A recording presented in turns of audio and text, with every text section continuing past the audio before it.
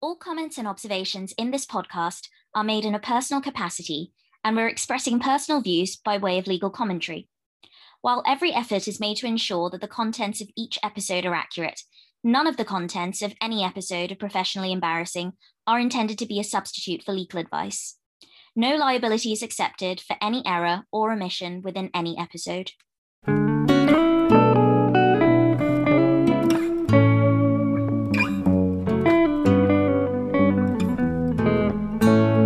Welcome to Professionally Embarrassing, your fortnightly family law podcast hosted by me, Malvika. And me, Maddie.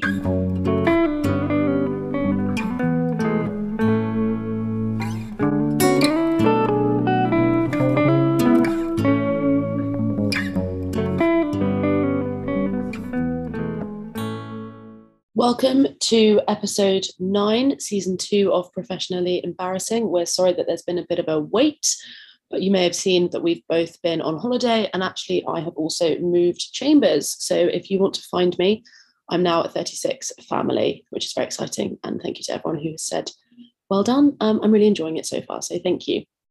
This week, I am revisiting a further issue in a case that I think we talked about right at the beginning of this show. And we are also going to have a look at our tweets of the week and give you some recommendations as well. So the case that I'm doing this week is called P (Children: Disclosure) 2022. It was in the Court of Appeal and the judgment was handed down on the 12th of April 2022. Now, it is a case that involves the same parties as the case of F and M from January 2021, which you may remember is something we've talked about on this podcast. It was a very long fact-finding by Mr. Justice Hayden that made very serious findings of criminality, including coercive and controlling behaviour, rape, kidnap, abduction, lots of different things, lots of very scary behaviour exhibited by the father in that case. Obviously, the child arrangements proceedings have continued in the background following that fact-finding, and this is the same parties again on a discrete issue in that case. And just like some cases that we have both seen, this seems to be the case that just keeps on giving, because it's been in the Court of Appeal last week on this issue. Now, it sets out in the judgment, and the lead judgment is by Lord Burnett. The mother and father are now in dispute about the arrangements that should be made for the children, in respect of which there will be further hearings. The mother seeks an order that the father should be deprived of parental responsibility, and he seeks an order for contact with the children. The application that the father has made on a discrete issue is an application essentially for him to be able to make incriminating statements in the children proceedings, presumably in relation to the findings made by Mr. Justice Hayden, and for those admissions or discussions of criminality not to be disclosed at all to any prosecuting authorities, the police, or the CPS. This is a unique application because the right for things to be said and then not disclosed does not currently exist in English law. The essence of the argument is what the Court of Appeal have called blanket advance protection sought by the father, that the proceedings determining the arrangements for the children will not be fair unless he incriminates himself and is given the protection that he therefore seeks. The father has instructed Silk on this, and the father Silk submits that otherwise the position is neither fair within the meaning of Article 6 of the ECHR and the overriding objective, nor is it in the best interest of the subject children within the meaning of Section 1 of the Children Act. The application by the father at the lower level was dismissed by the judge on the basis that it was premature to consider a question of disclosure to the police without knowing the content of any statement or admission, and secondly, that it was inappropriate to fashion the wide protection sought by the father by analogy with the more limited protection provided in public law family proceedings. Now, I don't know how many people know that there is a right not to self-incriminate in public law proceedings under Section 98 of the Children Act.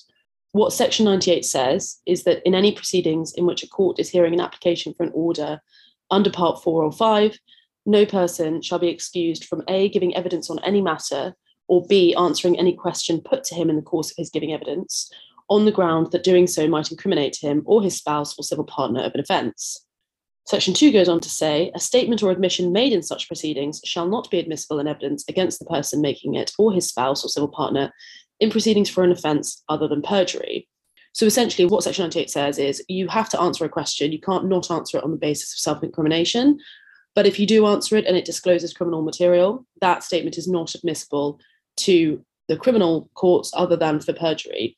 However, we obviously all know that you can make an application for that statement or admission to be disclosed to the police, and the family court will take a view as to whether it in fact will be disclosed to the police. So it's not an absolute right. And often, I don't know about Malvika, but I've been involved in cases where parents have made admissions about things that are criminal, for example, child abuse or domestic abuse, and those statements have then been applied for by the police to be disclosed to allow the criminal courts to take their own proceedings against the parent. So subject to orders by the family court preventing disclosure to prosecuting authorities, statements or admissions are capable of being used for the purposes of a criminal investigation. It therefore follows essentially that the application being made by the father in this case is actually much more wide-ranging than the current protection afforded by Parliament to those in public law proceedings. That needs to be put against the backdrop of the fact that there is, of course, a privilege against self-incrimination in Section 14 of the Civil Evidence Act. What Section 14 says is that the right of a person in any legal proceedings other than criminal proceedings, so family proceedings, to refuse to answer any question or produce any document or thing, if to do so would tend to expose that person to proceedings for an offence or for the recovery of a penalty, shall apply only as regards criminal offences under the law of any part of the UK, and shall include a like right to refuse to answer any question or produce any document or thing, if to do so would tend to expose the spouse or civil partner of that person to proceedings of any such criminal offence or the recovery of such penalty. So essentially, the privilege against self-incrimination is an example of people being able to refuse to answer questions that might incriminate them. What it doesn't do is say if you do answer it and expose yourself to criminal liability, that criminal liability is then not going to be disclosed to the police. So it's a different form of protection to Section 98. The court note that it is not a part of the father's appeal in this case that he should be deprived by judicial decision of his privilege against self-incrimination, as would be the case pursuant to statute were these proceedings governed, basically were they public law proceedings. His aim is to preserve his privilege and to rely upon it if he chooses by refusing to answer questions in court or to engage in a pre-hearing process. But in addition, he seeks to fashion a further blanket of protection, including but going beyond that provided by Section 98, if he does choose to answer questions. So he wants to preserve his privilege not to answer if he doesn't want to. But if he does answer, and those answers are self-incriminatory, he wants blanket protection to stop his answers being disclosed to the police in all circumstances, which is not a right that currently exists for anyone, even in public law proceedings. So the court considered the application and they go through the law in some detail. And there's actually paragraphs 17 to 20 of the judgment are very helpful on when the court will give permission to disclose information from family courts to criminal courts. So if you're doing a case on that, have a look at paragraphs 17 to 20 of this judgment. But what the court goes on to say is this, and bear in mind that the Director of Public Prosecutions actually intervened in this appeal, giving submissions on the use of material disclosed from the family proceedings. So again, there's some interesting stuff in the judgment about when material from the family proceedings is disclosed to the criminal proceedings and how they deal with it and what they do. And that is very helpful as well. That's at paragraphs 23 to 27. Essentially, the court say this. In written and oral submissions, the parties referred to the possibility that adverse inferences might be drawn in the family proceedings from the father's refusal to answer or engage in questions and evidence. The judge understood the parties to have agreed that the court would be entitled to draw inferences from a party's silence in family proceedings where the broader canvas of the evidence enables the court to do so, taking into account all the factors. We've covered that before. However, this appeal does not concern the drawing of adverse inferences because the underlying proceedings have not reached a stage where that question might arise.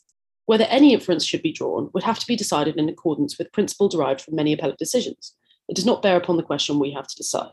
So what the father is asking is that he essentially wants, as I say, blanket protection, that anything he does say, if he chooses to say it, will not be disclosed to criminal proceedings, CPS police.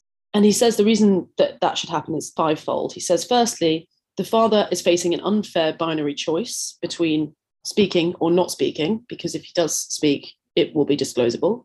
He says he should have found that the proceedings would not operate in the best interests of the children because the father's silence, if he's not protected, will leave an evidential gap in circumstances where case law and practice direction 12J emphasise the crucial importance of recognition and insight on the part of a parent if positive welfare outcome is to be achieved. Basically, it seems to me fairly clear, and this is a guess because it doesn't say in the judgment, that the father wants to say, yes, I did all of these things, so that the court can then say he's demonstrating insight to allow him to have contact with the children in the way that we would expect a parent who has been found to have committed domestic abuse to do so. The difficulty is his behaviour, as we know from F&M, was so serious and so awful. If he admits it in family proceedings, it's very likely he's going to be criminally tried for the same behaviour against multiple women.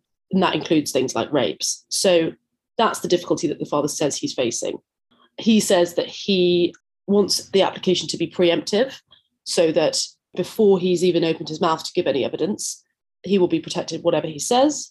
He says he wants the protection to essentially allow him to have a cloak of immunity and mean that he no longer is able to rely, or the police or CPS are not able to rely on anything that he has said to the family court. And for that reason, it's in the interest of the children, because the children will be able to know exactly what happened to them without their father being concerned about criminal proceedings. The other side obviously make arguments that say that the father has the same choices as any other litigant in the history of private children proceedings. He either accepts the findings or he doesn't, or he can accept some of them and not others. The layers of protection that apply in the family criminal proceedings ensure that the process is fair enough without needing a further layer of protection. They say that the process of disclosure is not static, evidence evolves, and no judge can make a preemptive blanket order at the outset of any proceedings. And in this case, the judge's findings are so serious that no admissions by the father would realistically improve his position. So basically, even if he does admit to everything, it's so serious that he's not ever going to realistically have to have contact with these children. That's not the question that's being decided by this court, but it's an interesting point to think about. The Court of Appeal say this: the application fails. First, because the judge was unwilling in the first instance to entertain a blanket application in respect of hypothetical incriminating statements or evidence. They might range widely in seriousness and even involve details which did not form part of the findings of fact made by the judge. The adverse findings made in the fact-finding hearing covered a wide spectrum of criminality, the most serious of which was rape. Even assuming in the father's favour that the court could fetter its later discretion to consider questions of onward disclosure when it possessed knowledge of the details of what might be disclosed, we find it almost impossible to envisage a situation in which it would be proper for the court to do so. Instead of carrying out the re-see exercise and balancing all the relevant factors, the court would be required to give preemptive priority at some expense of others. In effect, it would be writing a blank check. The judge was right to decline to embark on such an unsound exercise. They say this is not a case directly about the privilege against self-incrimination. That exists to protect defendants in criminal and equivalent proceedings, whether the protection arises at common law from statute or as a component part of Article 6.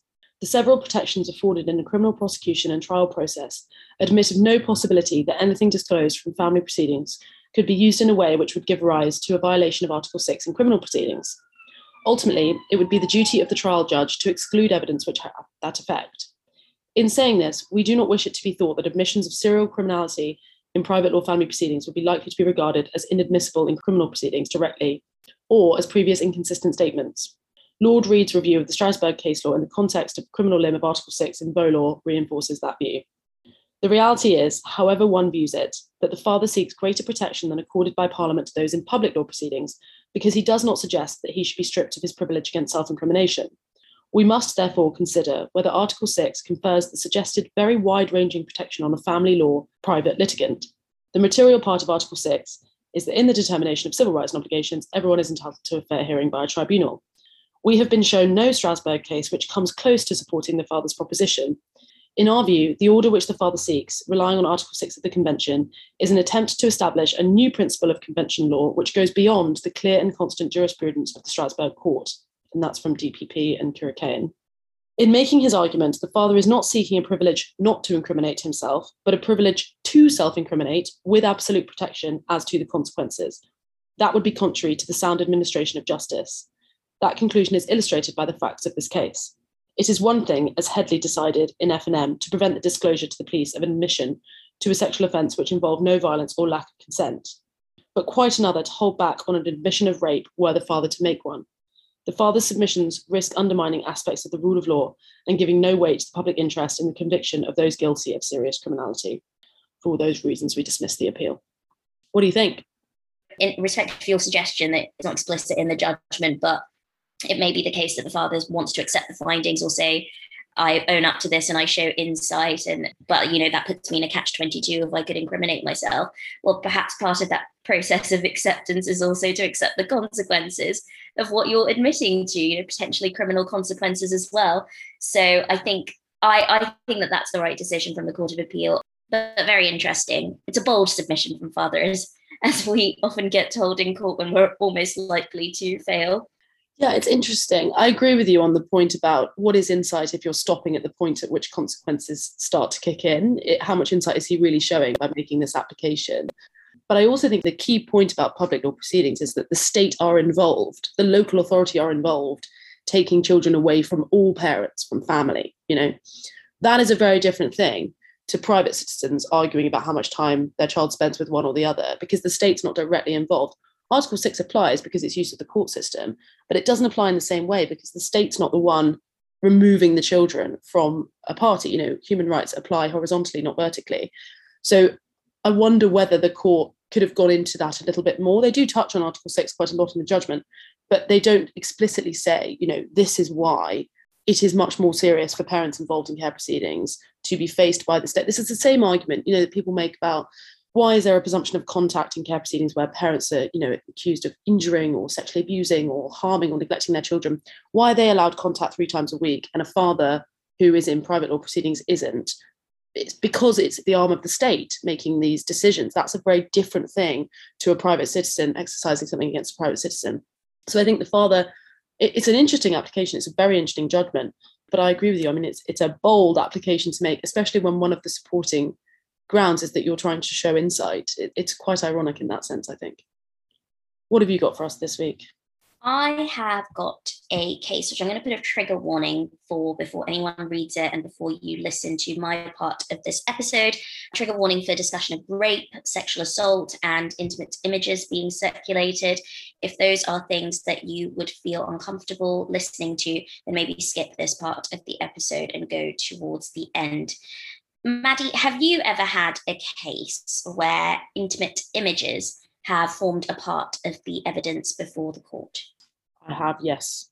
Unfortunately, I imagine lots of private law practitioners at this point have, including me, and it's an area of practice that I think has been largely unregulated, with lawyers not really knowing how to manage those images in a way that balances their evidential value against the impact on the person in the images. And there's definitely no consistent approach being applied. It's sort of judges being left to do what they think is best. So I was really interested to read the decision of Mrs. Justice Knowles in M, a child, private law children proceedings, case management, intimate images, which was handed down at the end of last month, because it offers some really helpful guidance on what to do when this issue rears its head. It's an absolute must read for private law children practitioners, because unfortunately you may well end up with a case where this happens. And Mrs. Justice Knowles says in the judgment that anecdotally, this is becoming increasingly common. We can imagine the scenario, which is that one party may accuse the other of, for example, rape. The other party says, well, I never raped them. Look at these images or videos of them enthusiastically participating in sexual activity with me, etc., etc. The case goes a lot into the specific factual matters that relate to this particular family, expert evidence relating to this particular mother, which I'm not going to go into because it's not necessary for me to explore what makes the case legally interesting, which is the treatment of intimate images. So the background to this is that the father made an application for a child arrangements order in respect to the child who's called M in the judgment, and he sought shared care. The High Court found that the mother had wrongfully removed M to Romania and directed that she return. The mother came back and then subsequently made an application for leave to remove M to Romania. There was a fact-finding hearing at which the mother made various allegations of a very serious sexual nature against the father, including that he raped her and was violent towards her during sex. The mother then appealed the outcome of the finding of fact, and that appeal was allowed on the basis that she didn't have the benefit of participation direction. So directions that would allow her to participate safely in the proceedings, would allow her to give her best evidence because of an assumption of vulnerability because of the allegations that she made. And secondly, the appeal was allowed because the judge it was found by the appeal court that the first instance judge had given insufficient consideration to the possibility that the mother may have been over-dependent on the relationship with the father or vulnerable in the relationship. So after the appeal, the proceedings were then remitted to Mrs. Justice Knowles for case management and rehearing of the fact find.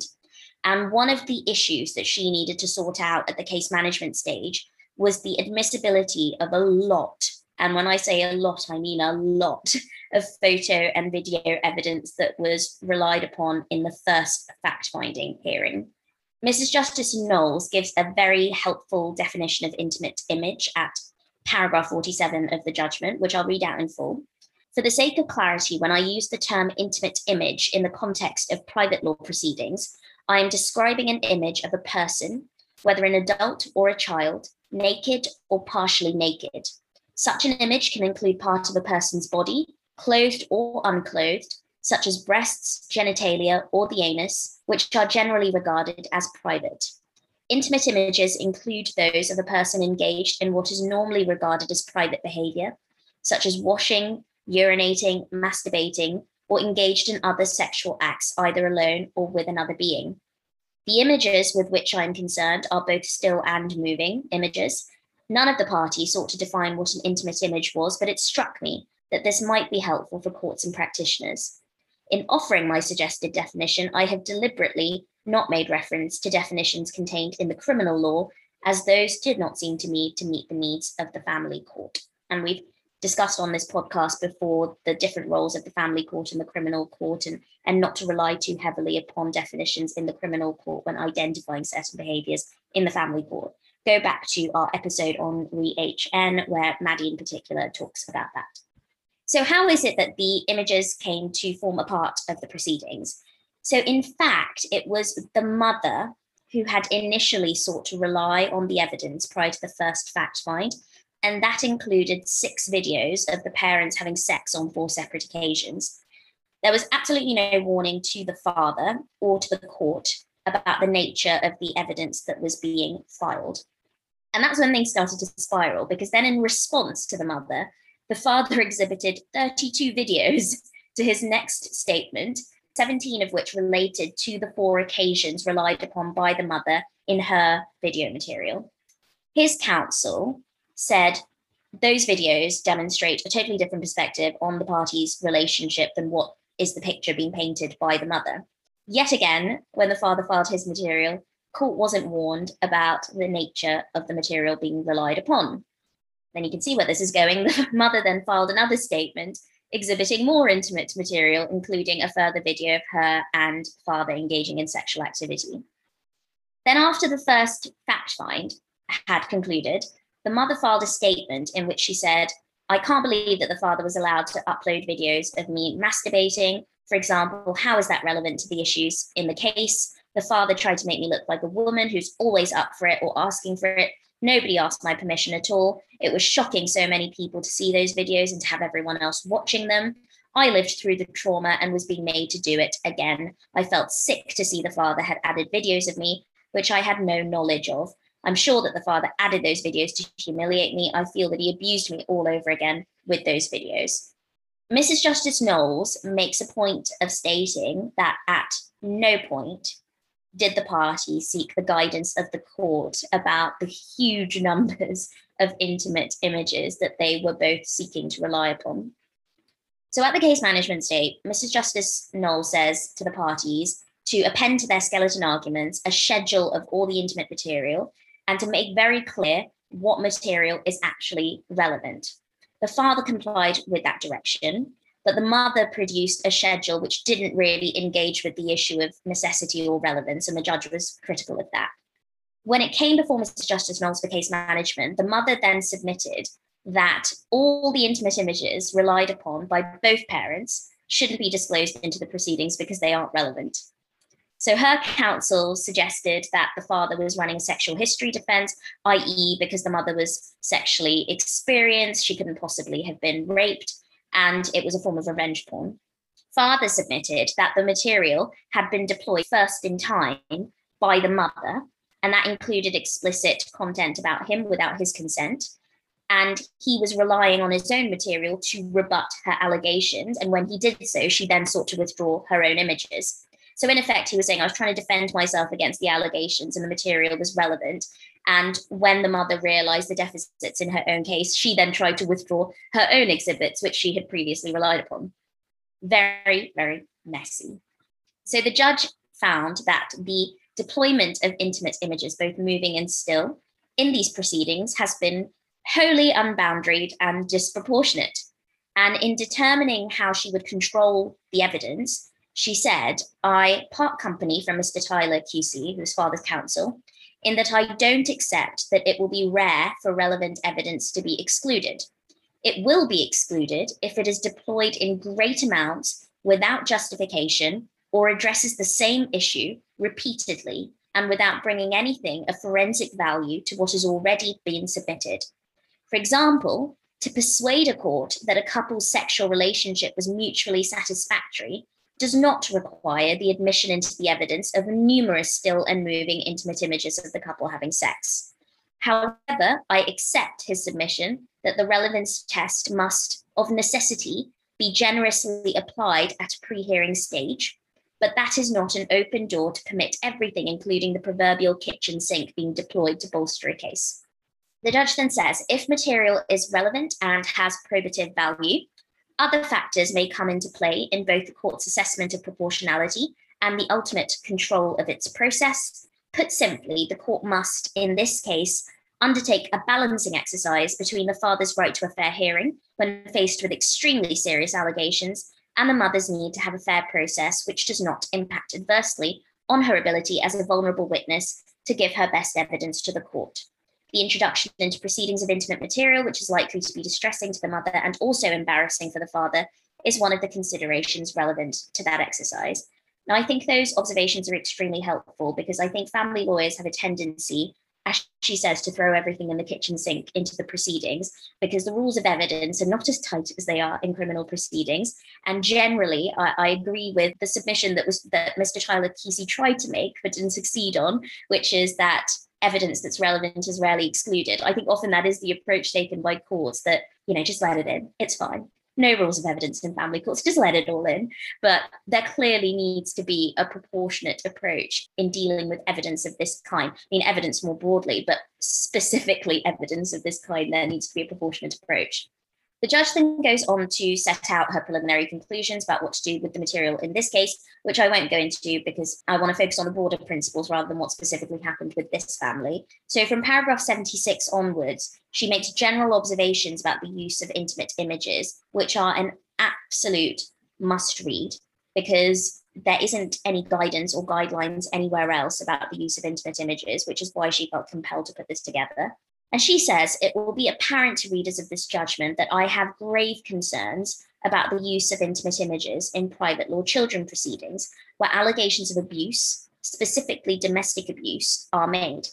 I perceive it to be a problem which is already present in a growing number of private law children cases, and one which is likely only to increase given the growing use of still and or moving images to document intimate relationships. And she goes on to say that what she drew from the various submissions made by the parties and her own observations is the following. So sexually explicit or intimate videos and photographs should not be filed as part of evidence without a written application being made to the court in advance.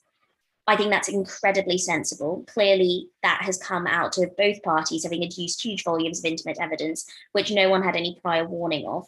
And just from an advocate's perspective, it can be very distressing to be confronted with images that you had no idea were coming. We've talked about vicarious trauma on this podcast before, about the things that we have to see as part of our job. But I think it's fair to say we should have prior warning before being forced to confront it so that we can manage how we respond. So I think that's a very, very sensible observation. Any such application will require the court's adjudication, preferably at an already listed case management hearing. It's for the party making the application to persuade the court of the relevance and necessity of such material to the specific factual issues which the court is required to determine. The court should carefully consider the relevance of the evidence to the issues in the case, together with the likely probative value of any such evidence. As part of its analysis and balancing exercise, the court will need to consider all the relevant factors, including any issues as to vulnerability in relation to any of the parties, and the likely impact on any such parties of the admission of such evidence and the manner in which it's used in the proceedings. And secondly, if it's able to do so at a preliminary stage, whether the application or use of such images is motivated in whole or in part by a desire to distress or harm a party. Again, I think that's really interesting. We've also talked, I think on the podcast before, about how litigation can be used as a means by an abuser to prolong abuse of their victim. And so I think it is very important that she highlights in this guidance that courts should be alive to the possibility that all of this is a tactic to further distress the other party. The circumstances in which a court will permit the inclusion in evidence of sexually explicit or intimate videos or photos of any person are likely to be, in bold, rare. In particular, in circumstances in which that person does not consent to such material being admitted. And where the court is being asked to admit such material, the court should consider whether there may be a range of alternatives to the viewing of such material, for example, but not limited to seeking an admission or partial admission in respect of the alleged conduct, agreed transcripts and or descriptions of any videos, playing only the audio track of videos, using a still image rather than a video or a short excerpt from a longer video, editing images to obscure intimate parts of the body, extracting metadata as to the timing and location of the evidence, focused and specific cross-examination on the issues, consideration of the use of other evidence to prove the particular fact in issue instead. And then further guidance that Mrs. Justice Knowles gives: if the court decides to admit any sexually explicit or intimate images or videos for any purpose, care should be taken to limit the volume of such evidence to that which is necessary to fulfill the purpose for which it is admitted. The court should determine who can view the material that is to be admitted and limit this where necessary, bearing in mind its private character and the humiliation and harm caused to those both depicted and involved in the proceedings. If the evidence is considered relevant, a starting point should be to say that it should incorporate the lowest number of images seen by as few people as necessary and viewed in the least damaging way. It would be helpful to consider how best to ensure that the evidential security of such material can be maintained, for example, by using only password-protected files within the hearing itself and outside it, and how the material is deployed within the proceedings. And likewise, specific consideration should be given to the protection and safeguards necessary in respect of any video evidence relied upon. So, for example, such evidence being made available on a single laptop and brought to court, or the distribution being limited to a core specified legal team on behalf of each party. So an eminently sensible list of guidelines that Mrs. Justice Knowles gives that we desperately needed in private law children proceedings. The rest of the judgment goes on to deal with other case management matters, which I won't go into for purposes of this episode. So that's that on that. And it's definitely something that we should all be saving into our case law guidance files on our laptop so that we can pick it up, because this issue is going to come up over and over again, especially with the increasing use of social media, Snapchat, OnlyFans, whatever it might be. What do you think, Maddie? Yeah, I completely agree with you. I think we've been crying out for this guidance without really knowing that we were for a long time. It's just sort of something that I've always put up with. It's not happened to me on lots of occasions, but it has happened.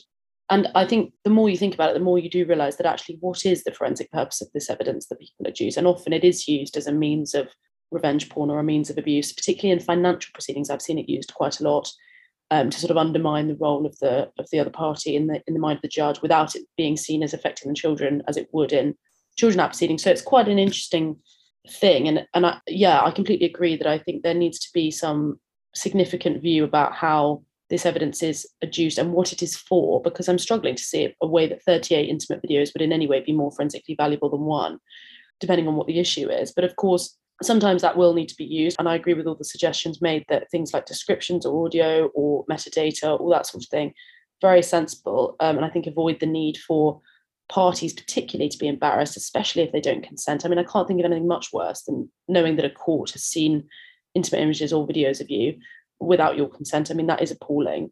So yeah, really helpful and very interesting guidance as ever from Knowles. What are your book, podcast, talk recommendations for this episode? I have two this week. The first is Lady Hale has brought out her book Spider Woman: A Life, which I have started reading, and it's really, really good. I know it's a bit of an obvious choice, but it's really good. She talks a lot about the death of her husband. She talks about imposter syndrome. She talks about growing up, going to Cambridge on an exhibition, and then being the youngest member of the Law Commission. There's so much interesting stuff in there. And obviously, I mean, she's a fantastically bright, able, competent woman who makes me feel like I've got imposter syndrome. So it's very interesting that she also has those kind of emotions that I know I've spoken to lots of junior members of the bar about. And so I'd really recommend that. And she just writes beautifully and has led such a full and interesting life. And of course, has been involved in some really major cases as well. So I'd really recommend that. The second one that I have is a TED Talk by Lily Singh. I don't know if you know Lily Singh. She used to be a YouTuber. Now she's an actress and kind of makeup artist. She's amazing and I love her.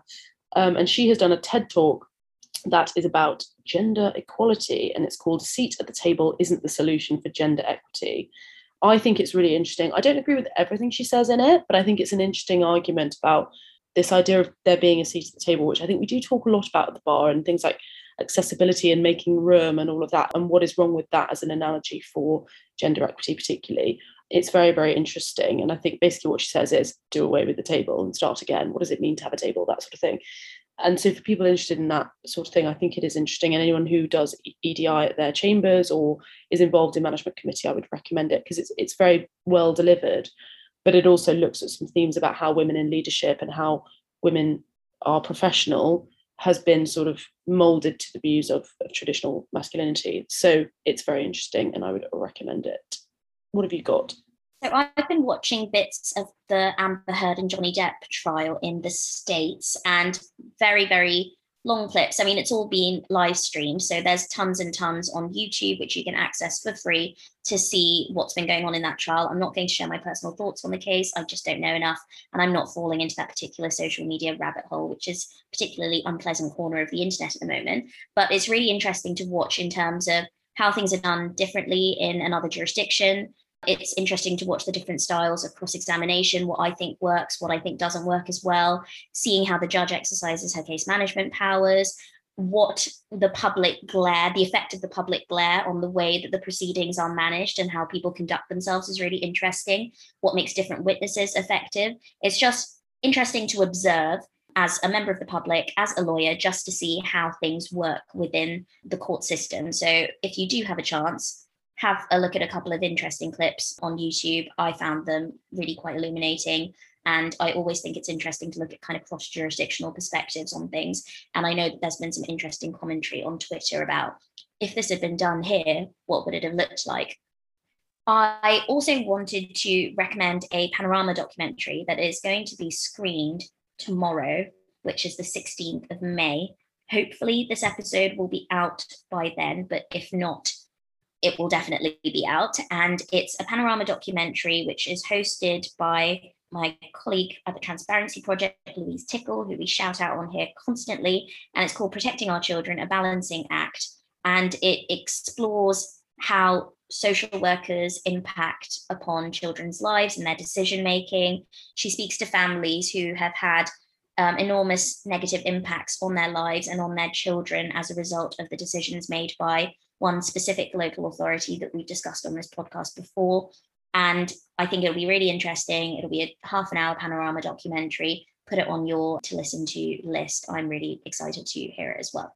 Yeah, obviously, I would point out that the Johnny Depp Amber Heard thing did happen here. They did it in the High Court first before they did it in America. So I think it's quite an interesting comparison exercise as well, because I think she won here. She won her, well, no, Johnny Depp lost his defamation suit here and the newspaper was successful. So interesting comparisons there. We'll see what happens. But yeah, I agree with you. I'm not sure I want to go too much more into it than that. It seems like a very toxic kind of commentary around that at the moment. But I agree that it's interesting in terms of the actual procedure and how things go over there. Tweet of the week, or tweet of perhaps the last 4 weeks, because we know we've been a bit slow with this episode. What have you got? Mine is a tweet by Eve Robinson at Eve S. Robinson, who is at your new chambers. And she tweeted at the end of last month, "Today marks a whole year since I joined 36 Family, and what a fab year it has been. But aside from wondering where on earth that time has gone, it's also had me thinking about a question I've faced and somewhat dodged for the last 12 months. Why did you move chambers? Moving chambers is very much a hush-hush subject in and of itself, and the process at the bar is like few others when compared to jobs in the outside world. The confidential conversations, midnight flits, and sometimes a lot of judgment from peers for taking that step. There are, of course, the stock phrases to use to answer people who ask, which have come in handy for sure. Fancied a challenge, something new and different, wanted to be in London, but all for me only partially true. So now with my big girl pants on, it's time to answer the question. I moved because in 2019, I was sexually assaulted by a colleague, and despite it all, derisory BSB sanction included, they were allowed to remain as a member of chambers. I moved as I was fundamentally let down.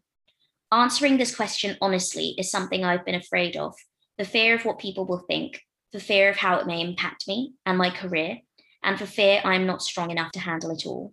But fear and shame in circumstances like these are what result in silence, are what result in people feeling that they are alone and their careers are tainted, feelings I've known all too well and would never want others to experience. Bottom line, I am no longer afraid, but more importantly, I am no longer willing to allow for this issue to remain an unspoken one.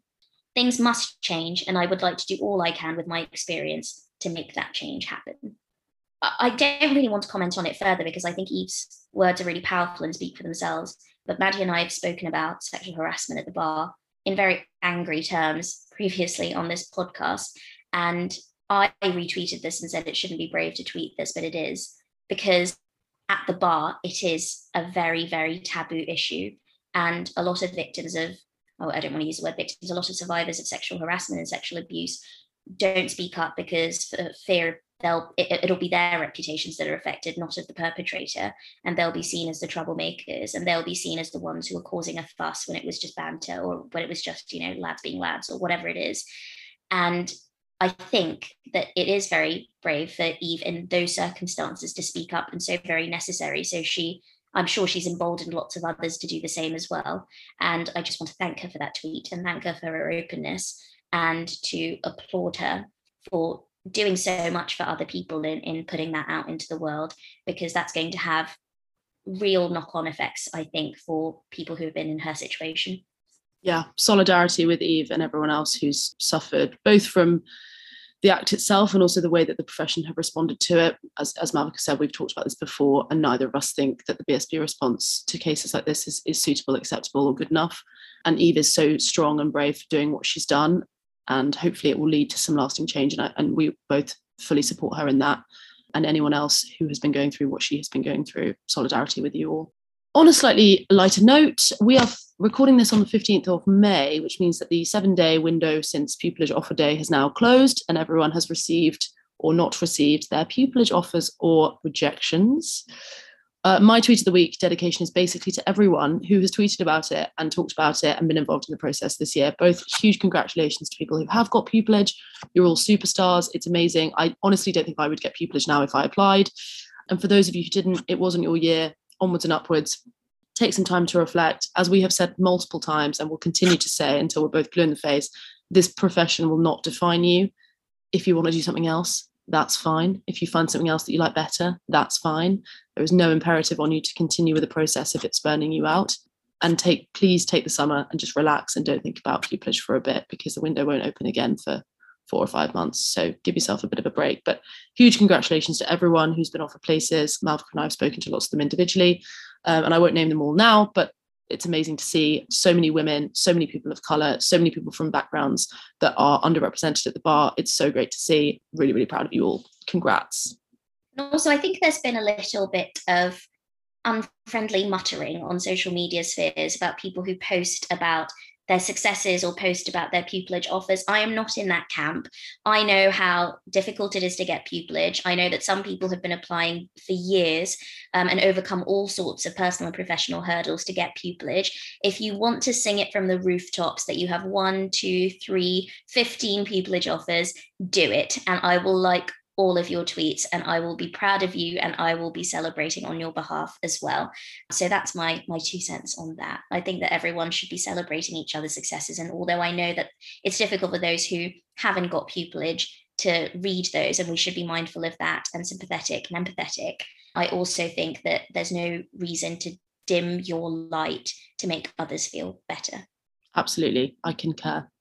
Okay, that's it for this week. Thank you so much. Apologies again for the slight lateness of this episode, and hopefully we will have episode 10 and the end of season 2 with you very soon.